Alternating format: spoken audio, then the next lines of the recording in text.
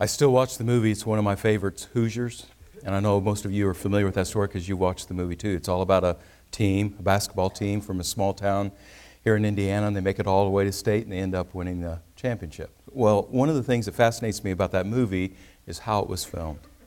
The producers of the movie wanted everything to be authentic. So even though there was a lot of pressure being put on them to shoot the film up in Canada, they refused. I mean, even though that would have saved them a lot of money to shoot the film up there, they said, no, we want everything about this movie to come across as something real. So it's got to be shot in a location. It's got to be filmed here in Indiana. And then because this movie's about a time back in the early 1950s, the producers had to make sure that every part of every scene was true to the times. So that meant there could be no signs at the gas station reading unleaded gasoline because that kind of gas just wasn't sold back then. And that meant that there could be no advertisements hanging in the window saying Reebok tennis shoes available here because there was no Reebok back in that day. Chuck Taylor All-Stars, but no Reebok. And when they filmed the basketball games, they had to be really careful. There was no dunking, no dribbling between the legs because that wasn't a part of the game back then. They wanted this movie to be real, so every part of every scene had to be true to the times, from the clothes to the haircuts to the kind of cars they were driving, the kind of music they played, the kind of slang that the people used. The producers of this movie wanted it to be genuine, a true and accurate picture of what it was actually like to live in Indiana and to play basketball back in the early 1950s. Here's my question today. What does it mean to be an authentic follower of Jesus? There's a lot of people that wear a name, but they don't play the game. There's a lot of people who've made a decision for Jesus, but they've never followed through and gotten serious about living the life. So if you were to take an honest look of what it really means to enter into a relationship with Jesus, what it really means to belong to Him, what would that life look like?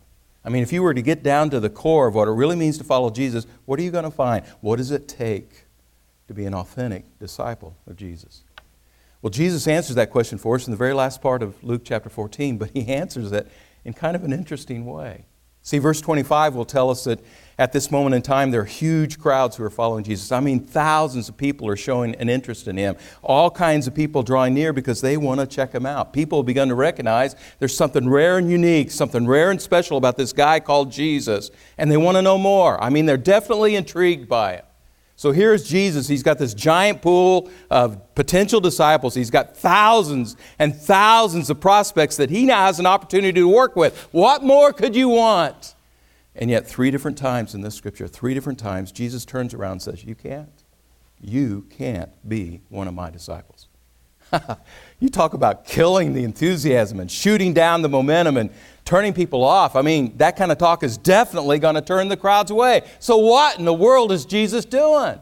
I mean, we know that Jesus wants people to follow Him. It's the whole reason why He came to this world. He came here to draw near to us so we could draw near to Him. Well, how exactly are you drawing the people in when 3 different times you tell them, you can't be one of my disciples? What's going on? Well, understand there's 2 different ways you can say you can't. You can say you can't because you don't have my permission. You can't because I won't let you. But that's not what Jesus is saying here. When Jesus says you can, He means you can't in the way that you're doing it right now. Following me is more than just going along with me. You know, just going along and kind of sitting back and watching what I do. I don't want spectators. I want recruits. Following me is more than just hanging out with me. If you're really serious about being one of my disciples, you've got to be willing to get involved. You've got to be willing to make some changes. In other words, it's like a coach who's talking to this kid who's working hard to try to make the Olympic team. He wants to win a gold medal in wrestling. And yet the coach tells him, you can't do this. But he's not saying you can't because he's not going to give the kid a chance to even make the team. No, he wants to do everything he can to give this kid a shot. But the reason why the coach tells this young man, you can't do this, is because every day in the cafeteria, he notices how that young man sits down and eats nothing but Twinkies and M&Ms. And with a diet like that, the coach knows he's never going to qualify for the team. So in an effort to challenge him and to motivate him, the coach gets in his face and with some very strong language, he's trying to get this young man to wake up and realize, hey, if you're not ready to get serious about this, if you're not prepared to make some major changes in your eating habits and your training regimen, you can't pull this off. But do you see what he's doing? By telling him he can't, he's actually showing him how he can. And that's exactly what Jesus is doing here in Luke chapter 14. He says, if you're really serious about following me, then you're going to have to do a whole lot more than what you're doing right now. You got to do more than just hang out with me. You got to do more than just be curious. You got to be willing to make some commitments. Well, what kind of commitments? Let's take a look at our scripture. We're not going to look at all these verses. We're just going to look at a few of them, just kind of get a sense of what Jesus is talking about here. But let's start at Luke chapter 14 and verse 25. Notice what it says here. Now at this time, at this point in his ministry, the public ministry of Jesus, there are great crowds, thousands of people accompanying him, hanging out with him. They're hanging out with Jesus. But Jesus wants to let them know, you got to do more than hang out with me if you really want to be my disciple. So he turns to them and he said, if anyone comes to me and does not hate his father and mother and hate his wife and children and hate his brothers and sisters and yes, even hate his own life, he cannot be my disciple. Oh, that's tough talk. That's kind of hard to swallow. What exactly does Jesus mean by this word hate? Well, keep this in mind. Jesus never contradicts himself. And we already know from other places in the Bible, Jesus has told us we need to honor our father and mother. He told us in other places that we need to love our enemies, not hate them, but love them. And the Lord made it really clear in 1 Timothy chapter 5 that if a man does not provide for his own family, then in the eyes of God, he's worse than an infidel. So God's big on family. He wants us to care, really care for those who are near to and dear to us. So when Jesus talks about hating, obviously he's not telling us to despise our family or to be mean to them or treat them with contempt. In fact, I contend, when you really give your heart to Jesus, it ought to make you a better husband and a better father and a better wife and a better mother and a more loving, obedient child than you've ever been before. So what exactly is Jesus getting at when he tells us that we're to love him and hate others? Well, consider how that same language is used elsewhere in the Bible. Genesis chapter 29, we read about a man by the name of Jacob, and we learn that Jacob has two wives, Leah and Rachel. And twice in that chapter we read, and Jacob loved Rachel, but he hated Leah. Hated Leah? What do you mean by that? You go back and you study the life of Jacob and you watch how Jacob actually treated Leah. He wasn't mean to her. He didn't curse her. He was never abusive. He was never actively hostile against her. In fact, the very opposite. He was always kind. In fact, as you watch that story move along over the years, you watch Jacob and his love for Leah. His love just keeps growing and he keeps becoming stronger and stronger. He was always very affectionate with her. But compared to the love that he had for Rachel, well, it wasn't the same. The love that he had for Rachel was so great and so intense. It was obvious this one woman, Rachel, had a much stronger pull on his heart than the other woman did. See, it's not that they're having a competition here. It's not that he's pitting one against the other. No, the Bible just simply says, when the Bible says he loved Rachel, he hated Leah, just creating a contrast. He's just saying this one woman had a much greater effect upon his heart than the other one did.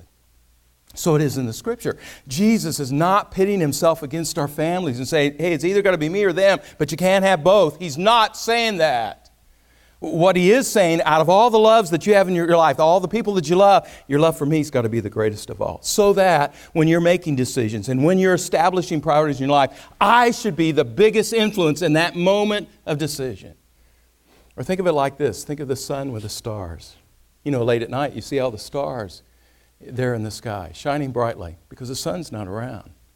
But during the day, even though the stars are still up there in the sky, they're still shining, but you don't see them anymore. Why? Because the light of the sun is so close and the light of the sun is so bright, it outshines all the rest. It's like there's nothing up there but the sun. We know the others are still up there, but you can't see anything but the sun because it shines so brightly.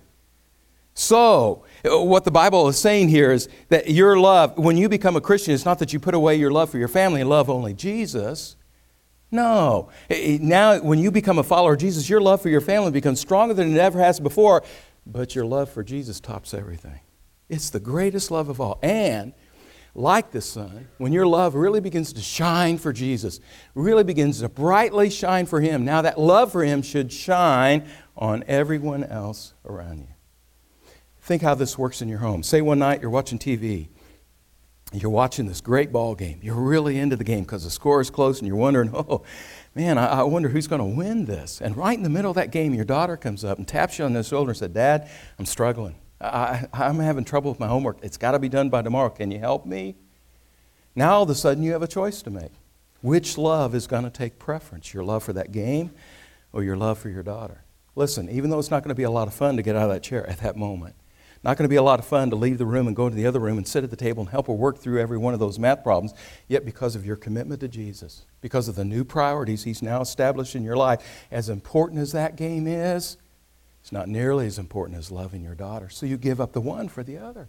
You give up the game so you can help your girl. And in doing that, in making that choice, you're now letting Jesus shine through you. Here's how one person described it. I saw Jesus last week. He was wearing blue jeans and an old shirt. He was up at the church building, all alone, working hard. For just a minute, I thought that was our facility manager, but no, it wasn't him. It was Jesus. I could tell by the smile on his face and the energy with which he did his work. He wasn't just doing a job. He was up at that building because he wanted to serve the Lord.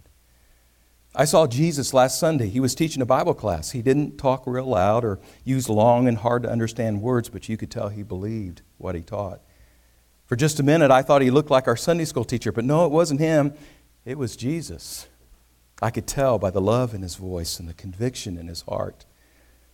I saw Jesus yesterday. He was at the hospital visiting a friend, someone who's real sick and really depressed. They were praying together. And for just a minute, I thought that looked like one of the members from our church, but no, it wasn't him. It was Jesus. I could tell by the tears in his eyes and the compassion in his touch. I saw Jesus this morning. He was in my kitchen making breakfast for me.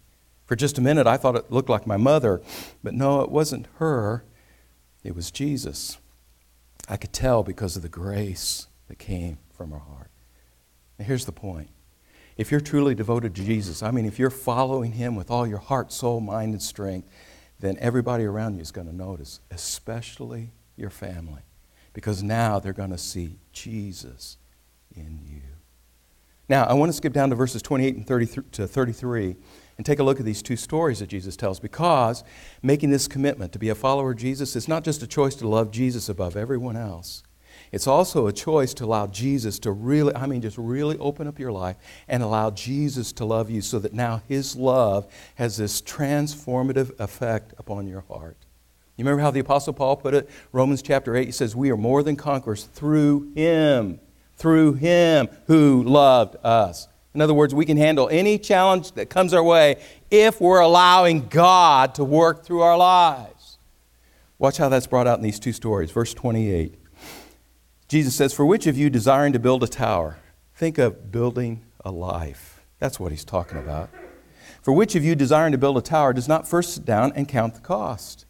Now, most of the times we read this verse and we think, count the cost. We're thinking, okay, what's it going to take for me to be a disciple? Am I really serious about following Jesus? Will I be able to follow through and live the life, build a life, construct a life? I don't think that's what He's talking about. Because when you become a Christian, you can't build that life. You're opening up and now allowing God to build that life through you. I think what Jesus is talking about here, sitting down and counting the cost, okay, what if I don't follow Jesus? What if I choose to chart my own course and go my own way? Could I pull it off? Can I do life by myself? So, think of it in those terms. Which of you, desiring to build a tower, desiring to build a life, a meaningful life, does not first sit down and count the cost? Hey, do I have enough to complete it? Hey, I'm a pretty great guy. I got a lot of things going for me. You know what? I think I can do this. So he begins on the project, verse 29. He's laid a foundation, and then all of a sudden, about halfway through, he can't finish because he didn't have what it takes. And all who see this begin to mock him, saying, this man began to build, but not able to finish because you can't do life by yourself. Same story, same point being made in the second story, verse 31. What king going out to encounter another king in war? In this life is tough. Let's be honest, it's very demanding. There are challenges to face, hurdles to cross. There's always going to be battles to fight. Can you win the fight? Well, this king thinks so, by himself. He's got another king coming to do war with him. Well, he sits down and begins to deliberate. What kind of resources do I have working with? Well, I got an army of 10,000 men. Man, who can beat this? How about an army of 20,000? All of a sudden, he realizes the odds are against him and he's overwhelmed and I'm not going to win. Man, I was foolish to try this by myself. So verse 32, if not, while he sees the other great while, doesn't he send out a delegation and ask for terms of peace? Hey, before we fight, can we make some other arrangements here? That's what Jesus is encouraging. Verse 33, therefore, if any of you does not renounce your pride and your arrogance, and admit, I can't do it on my own. I need God. If you're not willing to admit your need to depend upon Him, then Jesus says, you can't be my disciple. So what do we have here? We have two stories. One, a man who's blinded by his prosperity, and the other, a man blinded by his power. One man trying really hard to become a success. I want to build a tower and make a name for myself. And another man working really hard to establish a sense of security. I'm going to build up my assets. And man, I've got it made because I've got enough resources working for me here.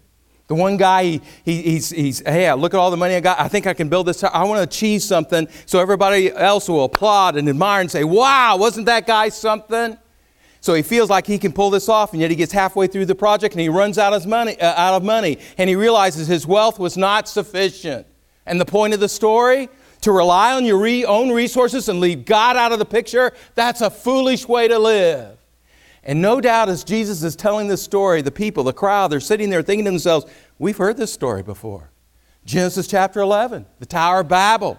I mean, here was this giant collaborative project. Here was a point in time where the entire community came together. They united together, but they united without God.